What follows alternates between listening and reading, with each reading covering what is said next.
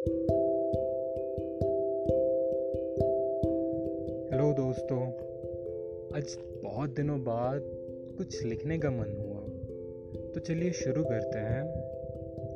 आज बहुत दिनों बाद कुछ लिखने को मन करता है।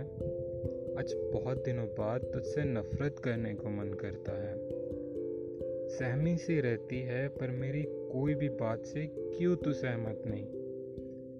तेरी नासमझी पर मेरी हंसी रहम है, रहमत नहीं।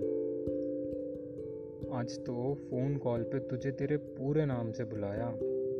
अब इससे ज़्यादा तो रिश्ता कितना ही कड़वा करूं।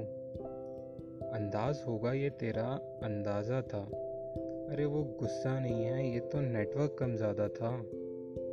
क्योंकि दिन तो वैसे ही बीत गया, इस बार भी मेरी हार मैं ही जीत गया। अरे क्यों कभी समझ नहीं पाती, मैं रूठा हूँ। हर बार की तरह तू सही मैं झूठा हूँ।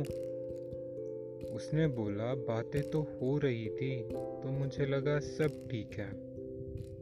यार थक गया हूँ मैं उसको समझ समझाने में। कैसे समझाऊँ, जिंदगी की बातें एक व्हाट्सएप रिप्लाई में नहीं आएंगे। 26 अल्फाज मिल के भी वो जज्बात नहीं सींच पाएंगे।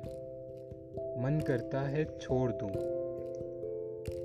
सोच को टटोलेगी और ढूंढेगी हल को। मैं भी बैठा रहूँगा उम्मीद में खाने उस सब्र के फल को। लंबा सा मैसेज टाइप किया, डिलीट कर दिया। क्यों?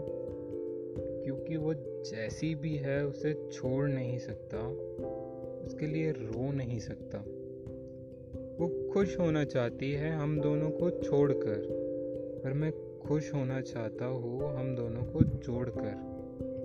मैसेज किया, छोड़ना ये सब, ये बताना तेरा दिन कैसा रहा। उसका रिप्लाई भी आ गया। बहुत दिनों बाद कुछ लिखने को मन करता है। आज बहुत दिनों बाद तुझसे नफरत करने को मन करता है।